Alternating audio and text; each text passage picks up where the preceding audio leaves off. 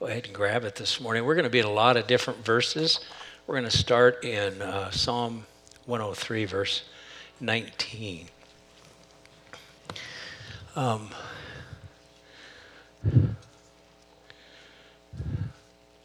We have a new president of the United States. I don't know if anyone knows that. Don't know how many of you watched the inauguration on Wednesday. I believe at 12:01. Joe Biden was sworn in. I'm not sure how you're feeling about that. Across our nation, some are delighted, and some are discouraged or maybe a little bit depressed, feeling maybe a little bit defeated. Here in the Klamath Basin, excuse me, gotta turn this off for a second. Here in the Klamath Basin, we register about 80% Republican. So we probably have a few people discouraged here, a few more than the rest of the nation, percentage-wise. So I'm not sure how you're doing, but I want to talk about moving forward as a church this morning. I want to talk about moving forward as a church under a Biden administration. And I want to talk about some of the things from a biblical perspective about what that's going to mean. Now, if you're joining us online or if you're here this morning, I'm going to ask you to listen to the whole sermon. I know that's hard. Sometimes, I watch online and I'm looking for something, quick. I want to get it and go. You know what I mean? We're kind of impatient people. Some of you know what I mean. We're in a hurry. And the problem with this sermon, if you only listen to part of it, you won't hear my whole heart. And so, if you're watching online, I hope you listen to the whole thing because I don't want you to get part of what I'm going to say. I'm hoping you'll get all what I see. Last service, no one walked out. It was pretty good. No one threw tomatoes. Okay, number one, in order to move forward under a new Biden administration, number one, we have to trust in the sovereignty of God. Okay, that's number one. Now, last Tuesday morning, Cody and Rachel Baquette here in our church gave the devotional message for our 21 days of prayer and fasting. It was on Tuesday morning, the 19th of January. If you didn't see it on our website, it's worth checking out. But they talked about Generation Z. And Generation Z is the youngest cohort, excuse me, the youngest generation in our nation. We've got the boomers, I'm part of that. We've got the Generation X, and then we've got the millennials or Generation Y. Now we're down to Generation, I don't know if that means the rapture's coming soon or what, but Generation Z. They were born between 1995 and 2014. So they're six years old to 26 years old. And many are in our public schools. Some are in junior high, high school, college. They're here in our church in children's ministry or junior high ministry or, the 120 college group on Thursday nights. Now, they're digital natives, okay? So they've always lived with computers and cell phones. It's amazing to me, my grandkids can 2 years old and they're flipping through my cell phone, and man, they can mess that thing up. But anyway, okay, do you know, I know it's hard, but do you know that their attention span is 8 seconds? 8 seconds. If you're a teacher, you don't have long to get their attention.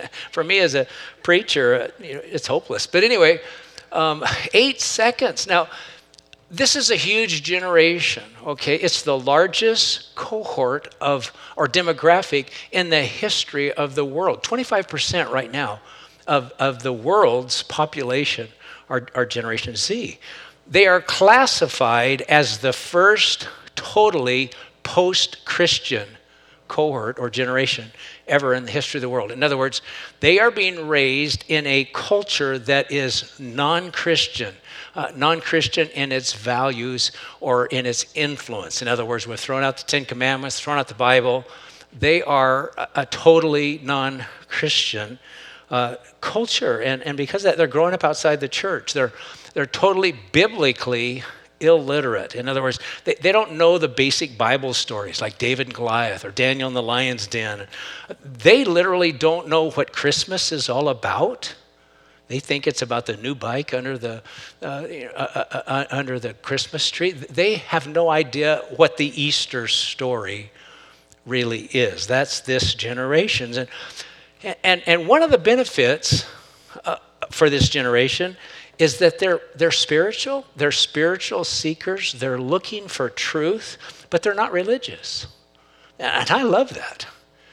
Because I didn't really go up with a religious background. When I got saved, I was so on fire for Jesus. I had a smile on my face I couldn't take off. It's like my cheeks hurt. I was so happy to know that God loved me and had a plan for my life. I mean, it was amazing.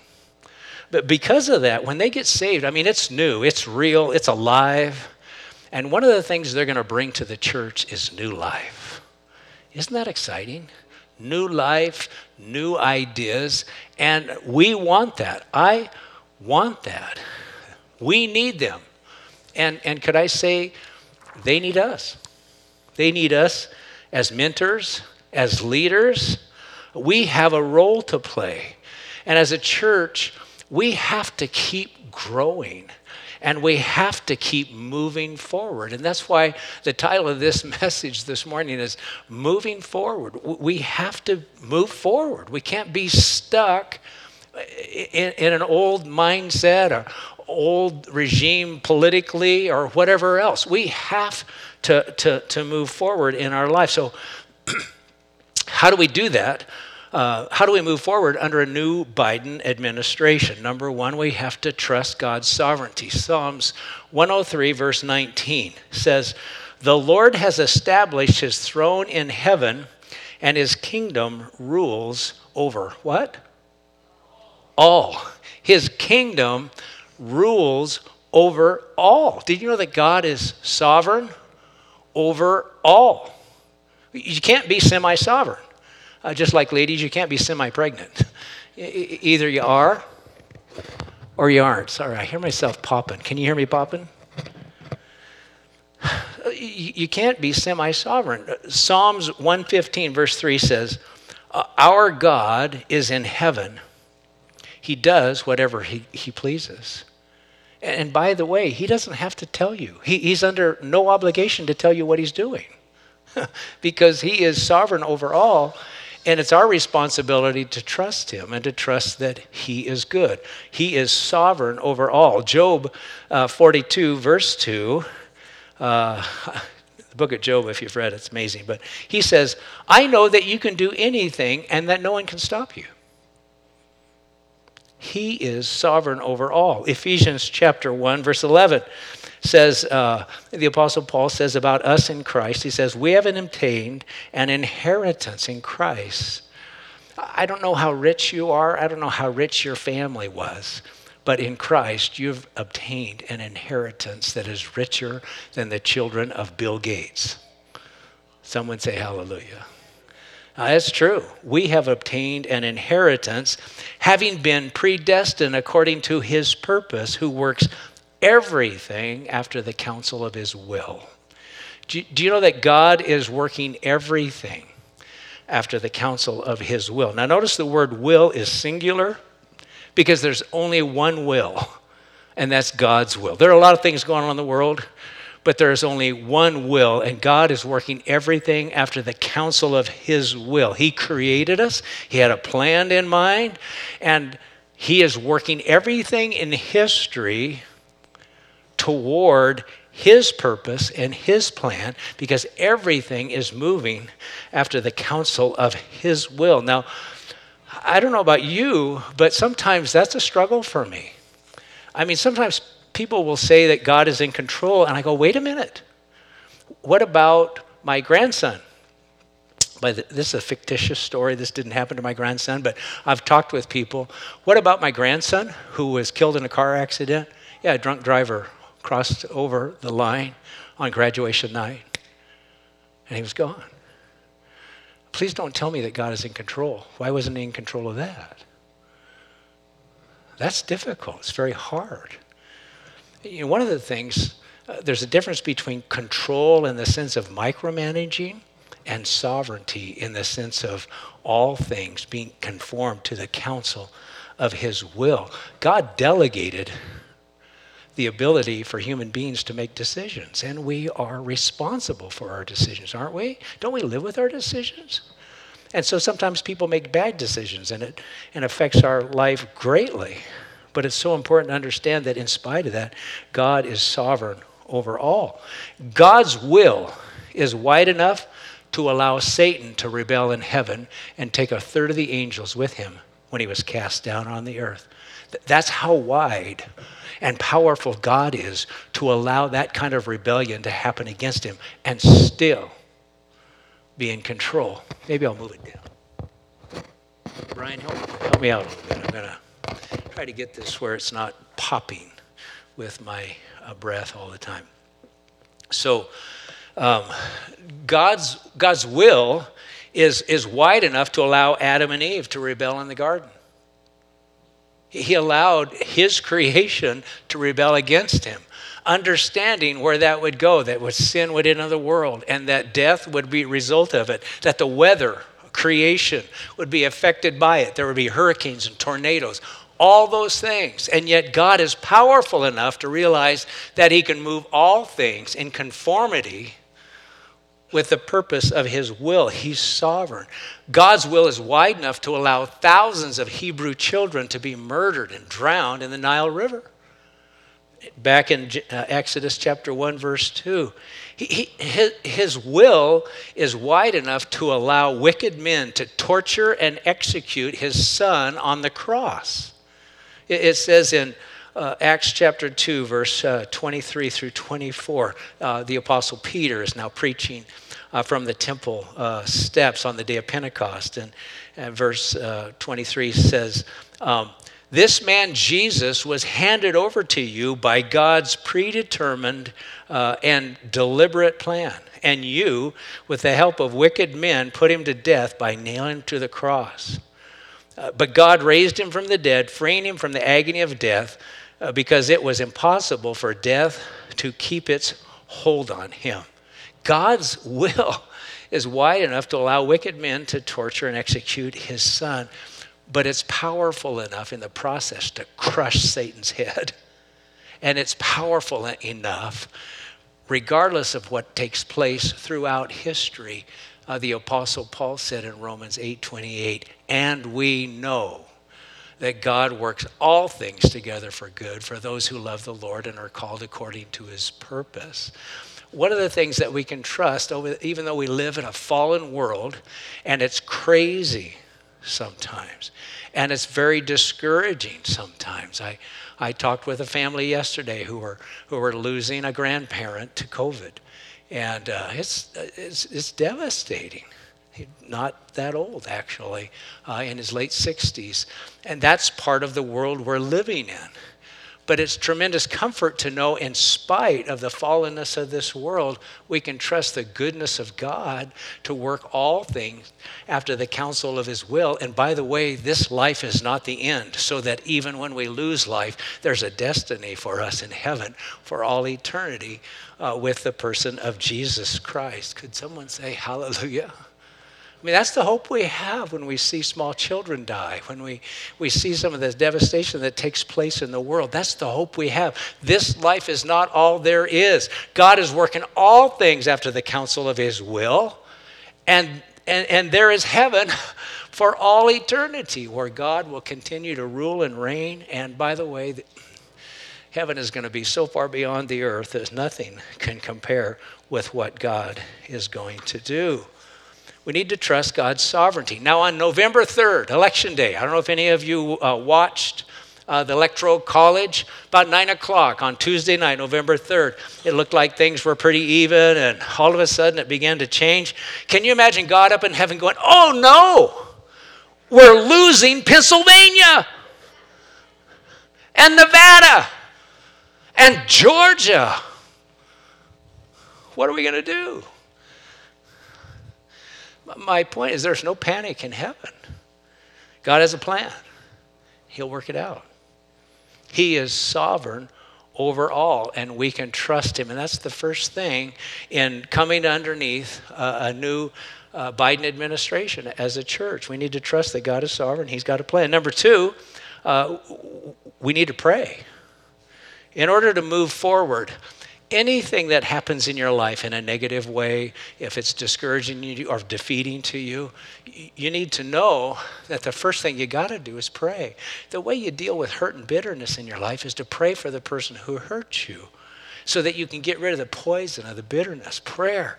So important. It says in 1 Peter chapter 2, verse 1 through 4, I urge then, first of all, that petitions, prayers, intercessions, and thanksgiving be made for all people, for kings and all those in authority, that we may live peaceful and quiet lives in all godliness and holiness. This is good. And it pleases God our Savior, who wants all men to be saved and to come to the knowledge of the truth. So important for us to pray for those who are in authority over us. If you're an employee, if you're a school teacher, whoever you are, wherever you work, it's so important to pray for people in authority over you. And you know when you do, it says verse 3, this pleases God. Now, I was up pretty early this morning, about 4:45. And I was kneeling down to pray, and I thought of this verse.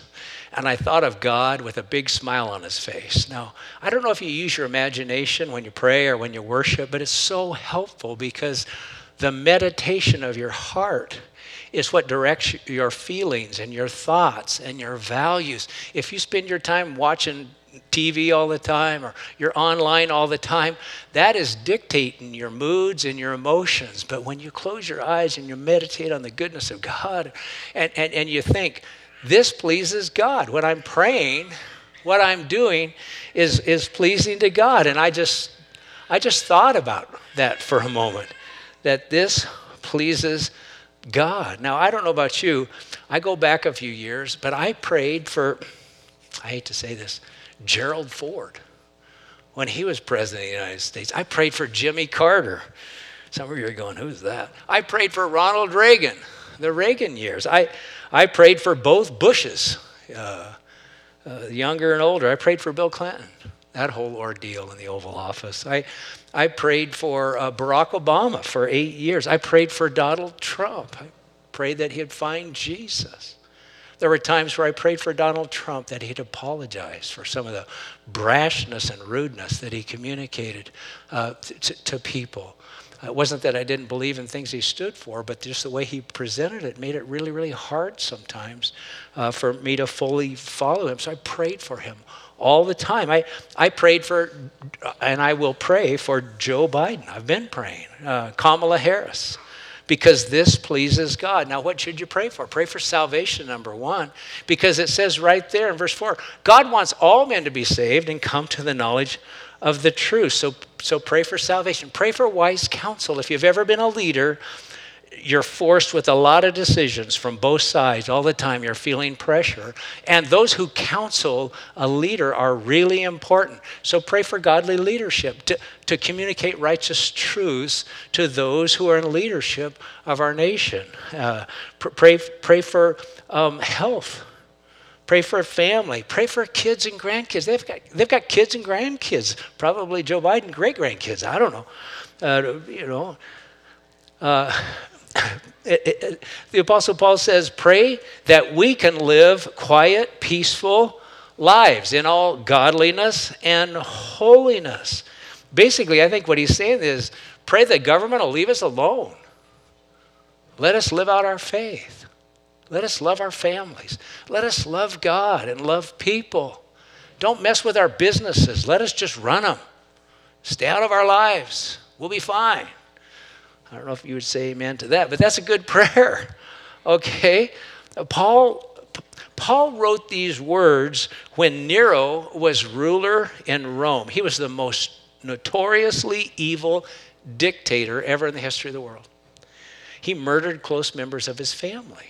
In fact, there was a saying back then, you're safer to be a pig than a member of Nero's family because he murdered 2 of his wives, murdered some of his kids. He was very jealous, and if anyone got any fame, he immediately was concerned about losing his place in people's lives, and he just had them murdered. He tortured Christians. He lit them on fire in this courtyard outside of the palace. He literally, like a candle, burnt them at the stake. He beheaded the Apostle Paul.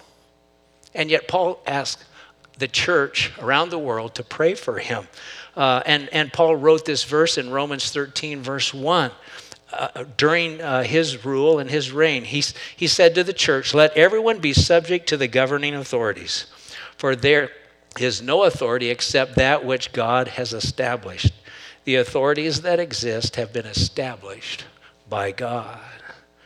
You know, we don't always agree with where authority is trying to go, whether it's the workplace, here in our own community, our own state, or even our nation, but it's important that we pray. So moving forward, we got to trust sovereignty of God. We have to pray for those in leadership. Number 3, we have to prepare for changes that are coming.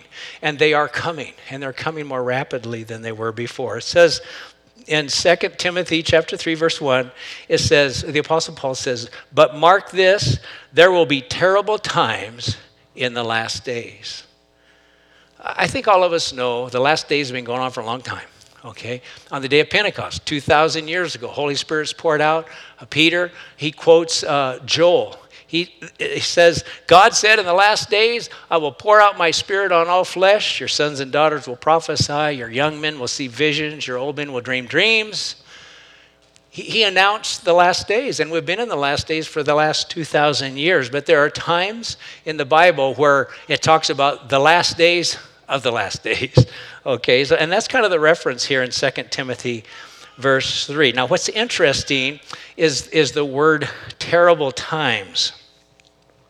That phrase in the Greek language, it's only used twice.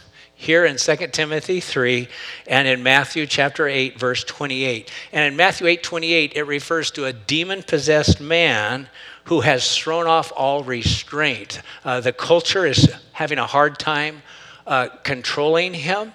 He's in chains. Some of you are familiar with the story of the demoniac of the Gerasenes. He's very violent, very dangerous. And that's this word describing that person. And so one Bible scholar used that picture in translating this verse. Let me read it to you. 2 Timothy 3:1 and a specific translation. He says, savage... Let me try this again. He says, "Savage times will come in the last days, as people will cast off all moral restraint, and society will begin to disintegrate." Casting off all moral restraint. Does that sound like the world we're living in today? Casting off all moral restraint? I don't know about you, but when I begin to see what's going on, it just seems like that's the direction we're moving. People are casting off all moral restraint. We live in a culture, and I mentioned this a couple of weeks ago, but we're living in a culture where people want to decide their own gender. Okay, rather than trusting God to look at you in your mother's womb and decide, she's going to be a beautiful woman of God, and I'm going to create her to be a beautiful woman of God. Or look at you in your mother's womb and say, he's going to be a man of God, and I'm going to make him a mighty man of God.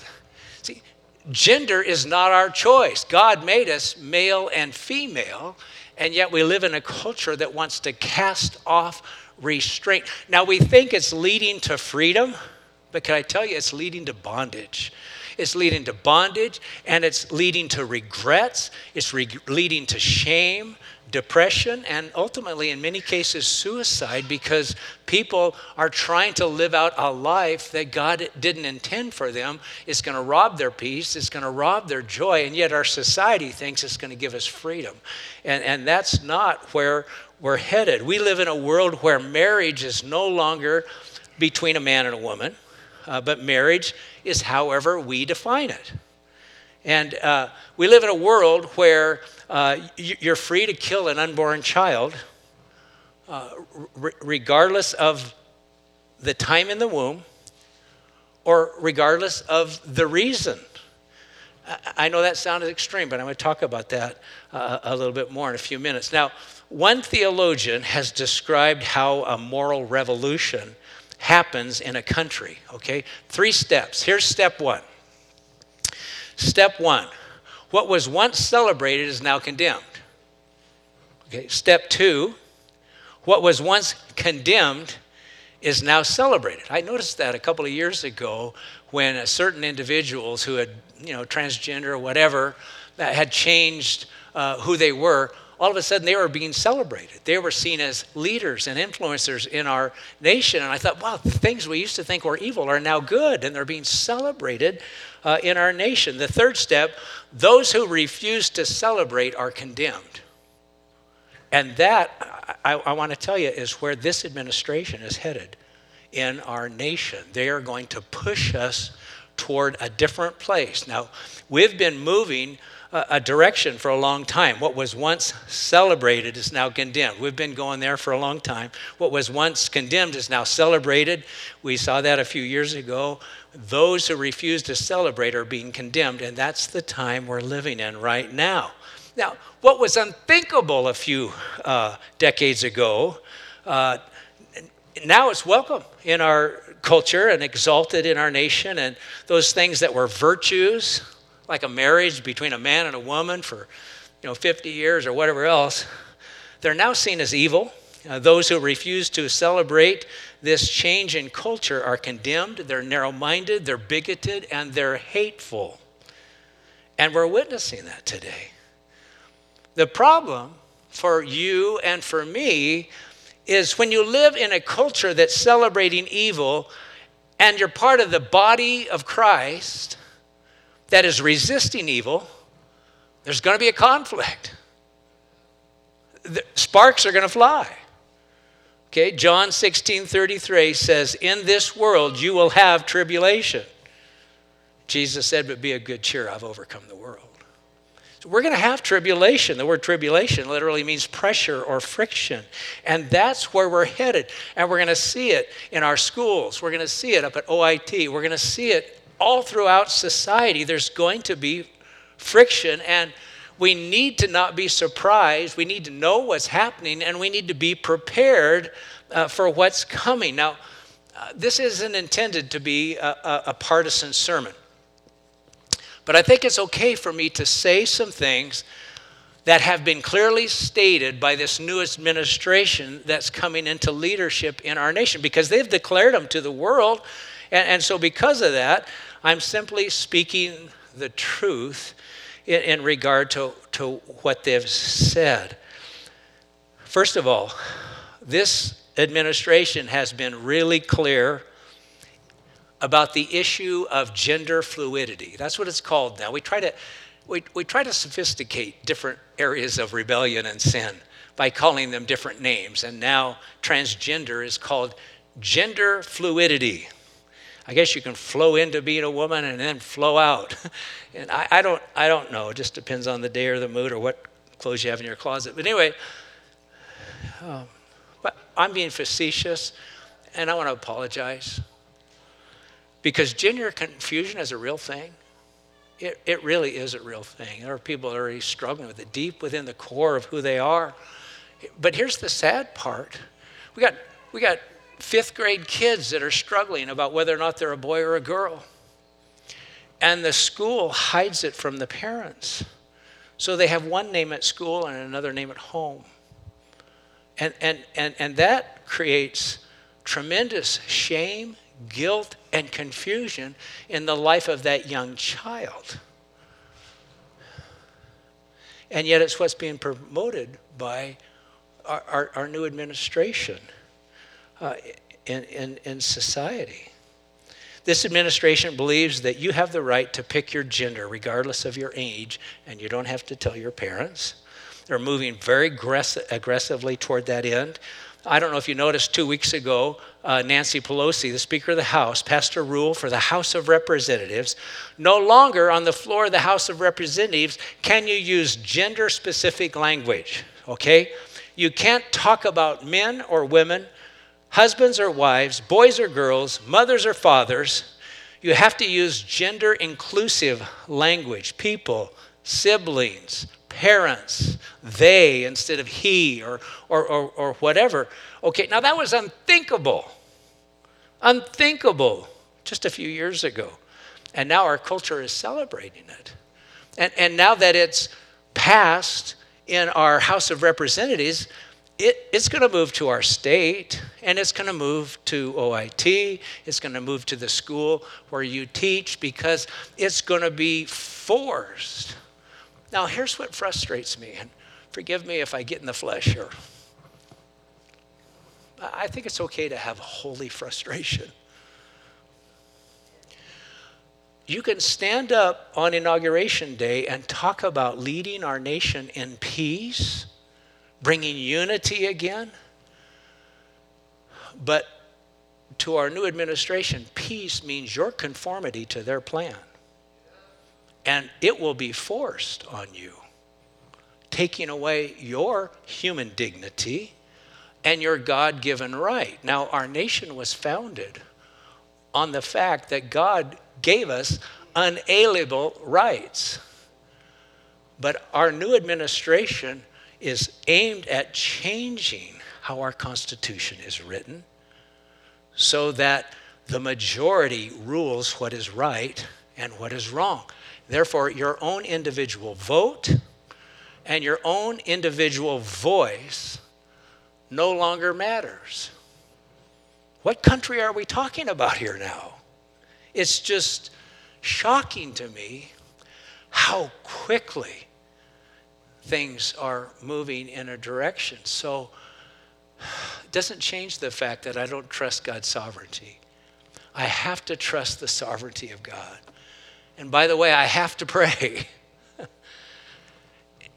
But I have to be prepared in regard to changes that are coming. Now, this administration, in regard to marriage, Joe Biden, our new president, championed with Barack Obama when he was president the redefining of marriage in 2015, okay?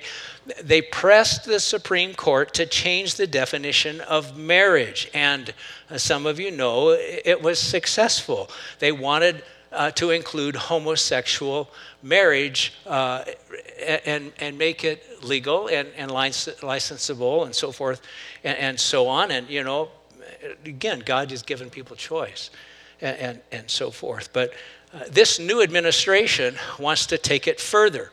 They want to go after groups, they've made this clear, they want to go after groups that refuse to celebrate that expansion of the definition of marriage. This is their statement. It is hateful to not recognize all marriage as equally valid. And they've announced a plan to go after organizations that refuse to celebrate same-sex marriages. Now, this would include us as a church.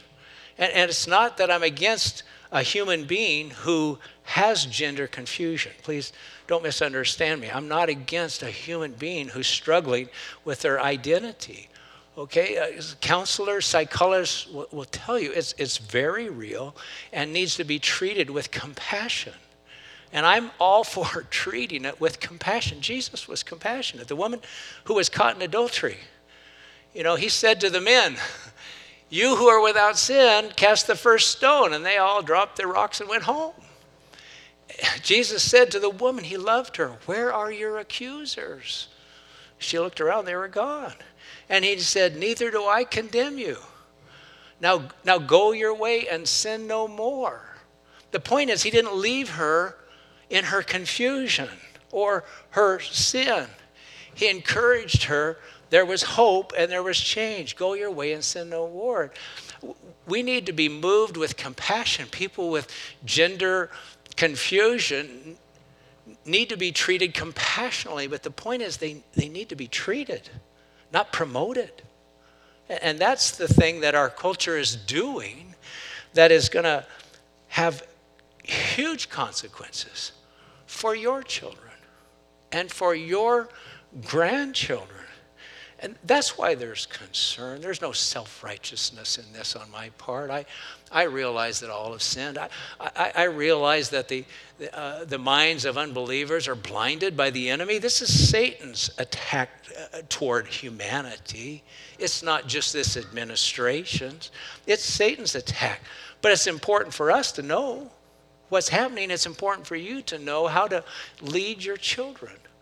because you're the one that God has given responsibility to do that. So what they are deciding is those who don't celebrate the view, I don't know, what are they going to do? Take away my license to preach? Well, that's not going to stop me. Are they going to take away our tax exempt status? I don't think God is poor. So I don't care what they do. What's important to know is we're not ashamed of the gospel. It's the power of God and salvation. And people need to get right with God.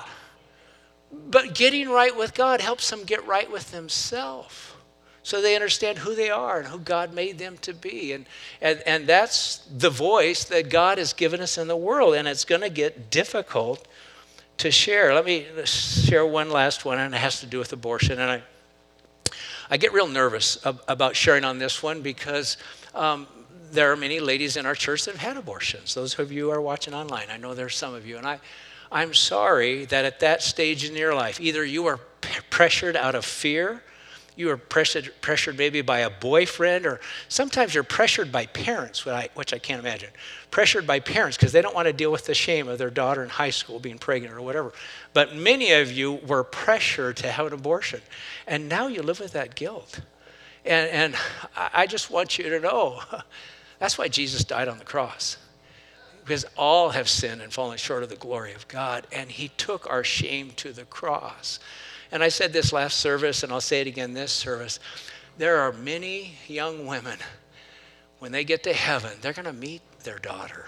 They're going to meet their son. Because those babies that are aborted, they're going right to the throne of heaven. Hallelujah. And I really believe, because they're human beings, when they meet their mom, they will recognize their mom. And I believe their mom will recognize them. There's hope because of heaven and because of what Jesus did on the cross. And so when I say this, I'm not trying to shame anyone, and I hope you're not under the weight any longer. We have to learn how to trust God that he has forgiven us. But they've been very clear. This administration basically has says that a woman has the right to terminate the life of an unborn child for any reason during any time in the pregnancy. You don't like the gender, you can get an abortion. If it's not a convenient time of your career and you need to be free from the responsibility, you can get an abortion if you don't want to be have the responsibility up until the time the child is in the birth canal. And I know you think I'm exaggerating, but during their campaign and being elected, they were asked, what restrictions will you place on abortion? They said, none, regarding reason or regarding time.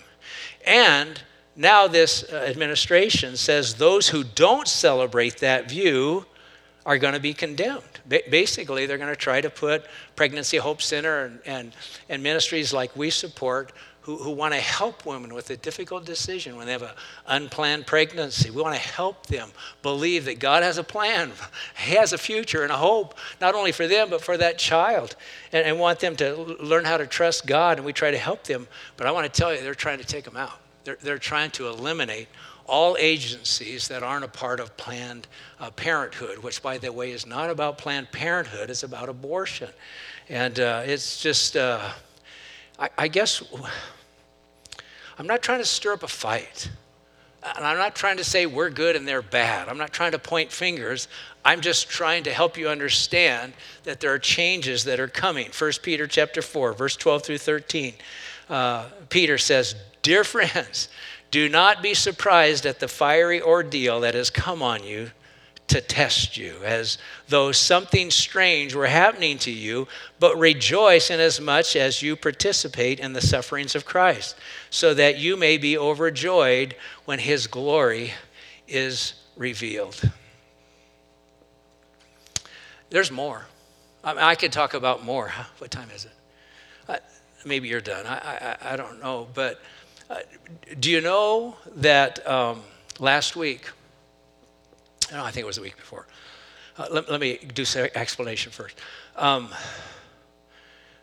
there's concern about what's being communicated in the social media. I think we know that. Okay, there's a lot of concern. Of course, President Trump he was the master Twitter guy, and they're concerned about hateful speech, concerned about things being stirred up in social media that could be hateful. And so they're filtering your social media. They're looking for things that you're writing, things that you're saying. You think you're free? You're not. Okay, they're looking for words that could stir up violence. Now, I don't imagine any of us are trying to do that very much. But the people they're hiring to do that are people that have graduated in colleges in China who are trained with how to spot propaganda. Okay, so they're watching closely what we're saying. It's possible someday that what I'm saying won't be allowed on social media because it will be considered hate speech.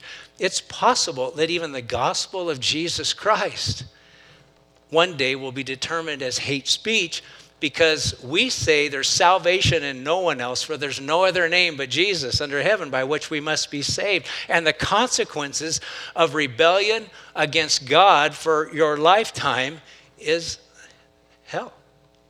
Now that could be interpreted as hate speech, and all the pastors and preachers that you love on media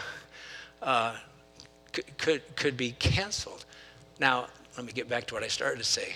About a week ago, there was a young representative on the floor of the House of Representatives that proposed the idea of establishing a ministry of truth through the federal government. A ministry of truth for the federal government? Are you kidding me? Whose truth? I know this is hard to talk about in church. I like to talk about loving Jesus. And I do love Jesus. But I think it's important for us to understand the times we live in. The scripture is filled with scriptures that prepare us for the last day and the end time. So as we move forward, and I want to move forward. This isn't going to be the sermon every week. I'm not going to take up a political flag, and I'm not going to be on a political bandwagon. I felt like I needed to draw a line, and say clearly what I believe is happening in the world, and then we've got to move forward. We got to follow Jesus in our own life. We got to learn to share our faith, and that's always been the focus of this church. In order to go forward, we need to trust God's sovereignty. Number 2, we need to pray. Number 3, we need to prepare for changes that are coming. The last thing I'll mention is we need to be ready when Jesus comes back again. We need to be ready. So I'm going to ask you a question. I want you to think about it honestly in my heart. Do you love Jesus? And more deeply, are you in love with Jesus? See, I know there are a lot of Christians in America. I just don't know how many are in love with Jesus.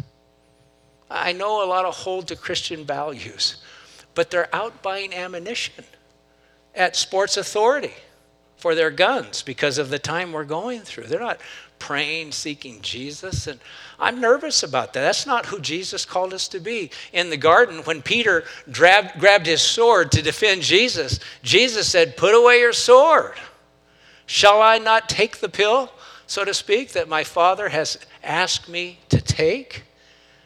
And he allowed himself to be arrested. He went to the cross. And I'm not trying to suggest it's going to be easy going forward. There are going to be challenges. But I do want to ask you, if you call yourself a Christian, the test is really, are you in love with Jesus? Because Jesus is coming back. And he's coming back for a bride without spot or wrinkle or any other blemish. He's coming back for a bride. He loves his bride. The question, is his bride in love with him? Now, Daniel Henderson, gifted author and writer, Christian, here's what he wrote. He said, "Too many Christians view their Christian lives as a luxury cruise. They are sailing on the way to heaven. Their ticket for the cruise is their faith in Jesus Christ. And the church is their cruise ship." We got a pretty nice ship, don't you think? Yeah, nice lighting, The pastor is the captain. He is there to ensure a pleasant journey for those on the ship. The church staff are the ship's crew members. They're there to prepare the food, okay? To make it just right, to provide excellent music for you to enjoy, and to make sure the activities are perfect so that the trip can be acceptable and pleasurable for you. Now, all of you are about to throw up, and I don't blame you. But that's how a lot of people see. They're consumers of Christianity. They're not participants. They're not engaging. They're not really following Jesus or pursuing an in-love relationship. In-love relationship's a lot harder than just simply showing up in church. It has to do with your thought life, your devotion time, and just getting to know him. I can honestly say I'm as or more in love with Jesus than I've ever been.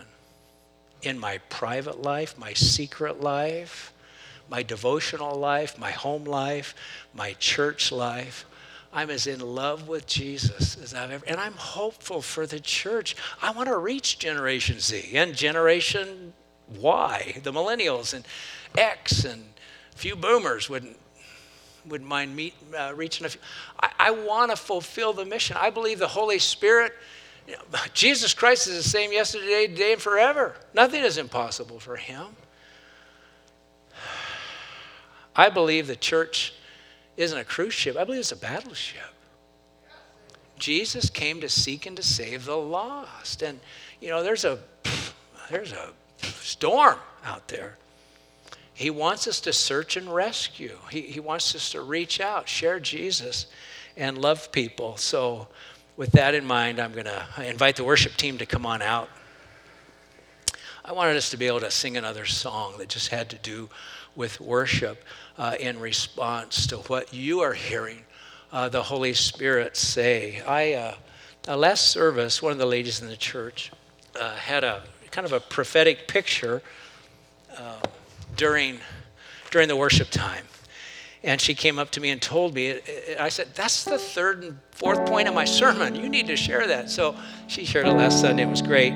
But she did write it down for me. So I want to share it with you. So she had this picture in her mind, a big house with children playing outside, big, large front porch with our Heavenly Father standing on it. He's watching, he's enjoying watching us play. And then he says, it's time to come home.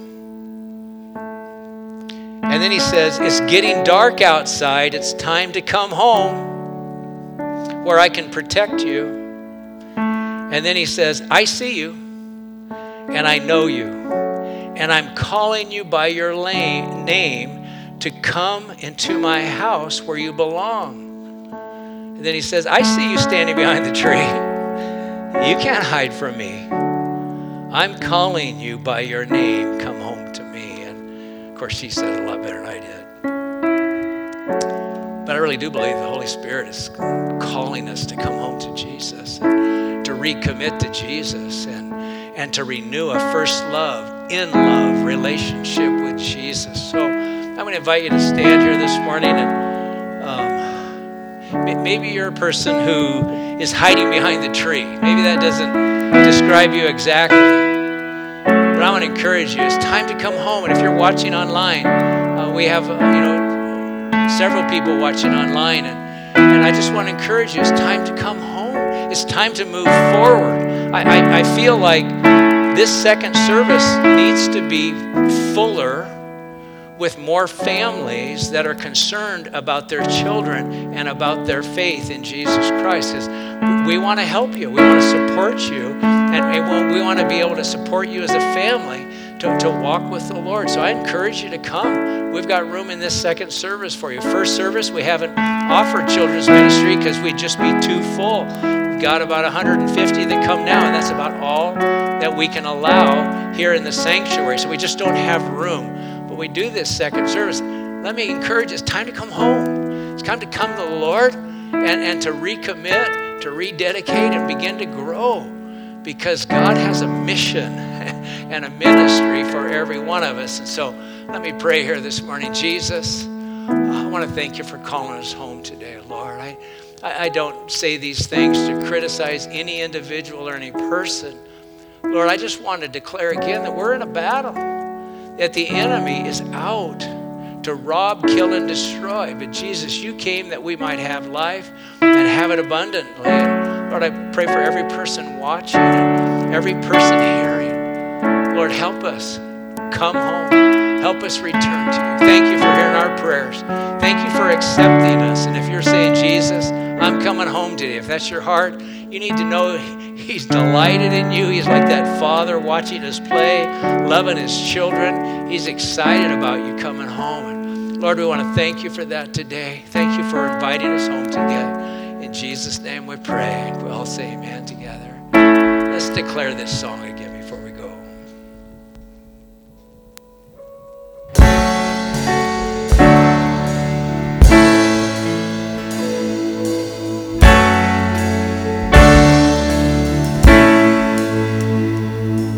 The weapon may be formed, but it won't prosper. When the darkness falls, it won't prevail. 'Cause the God I serve knows only how to triumph. My God will never fail. My God will never fail. I'm gonna see your victory. I'm gonna see your victory. For the battle belongs to you, Lord. I'm gonna see your victory. I'm gonna see your victory. For the battle belongs to you, Lord.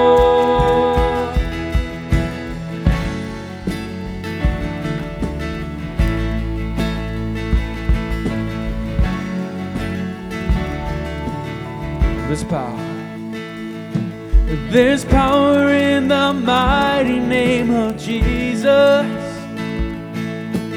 Every war he wages, he will win. I'm not backing down from any giant. I know how this story ends. I know, yes, I know how this story ends. I'm gonna see your victory. I'm gonna see your victory. For the battle belongs to you, Lord. I'm gonna see your victory. I'm gonna see your victory. For the battle belongs to you, Lord. I'm gonna see your victory. I'm gonna see your victory. For the battle belongs to you, Lord. I'm gonna see your victory. I'm gonna see your victory. For the battle belongs to you, Lord.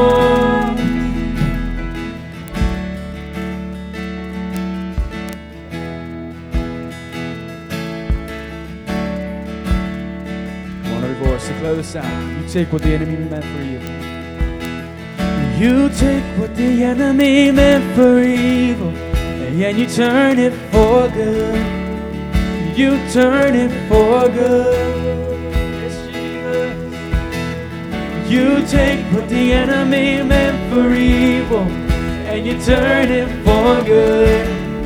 You turn it for good. You take what the enemy meant for evil, and you turn it for good. You turn it for good. You take what the enemy meant for evil, and you turn it for good. You turn it for good. You take what the enemy meant for evil, and you turn it for good. You turn it for good.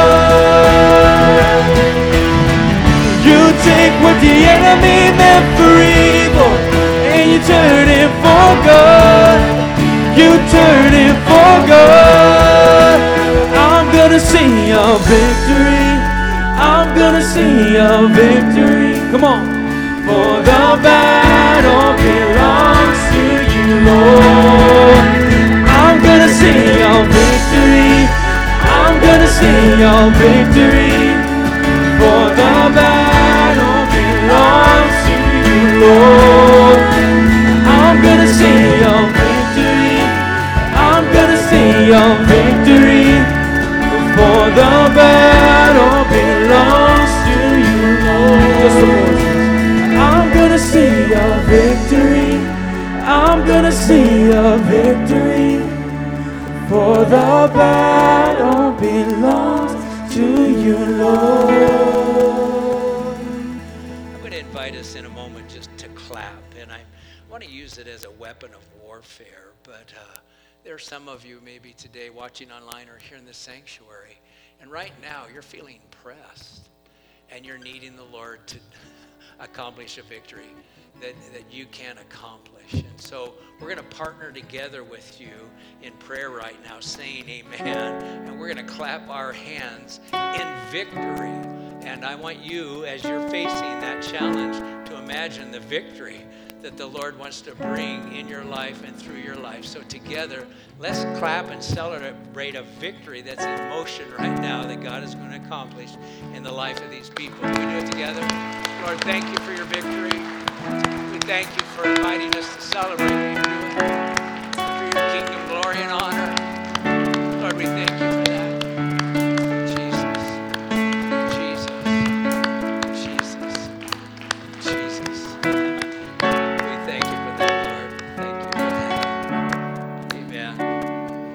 Hey, I know it feels weird to do things that you can't see. You know, when you do them by faith, like clapping your hands for things you can't see.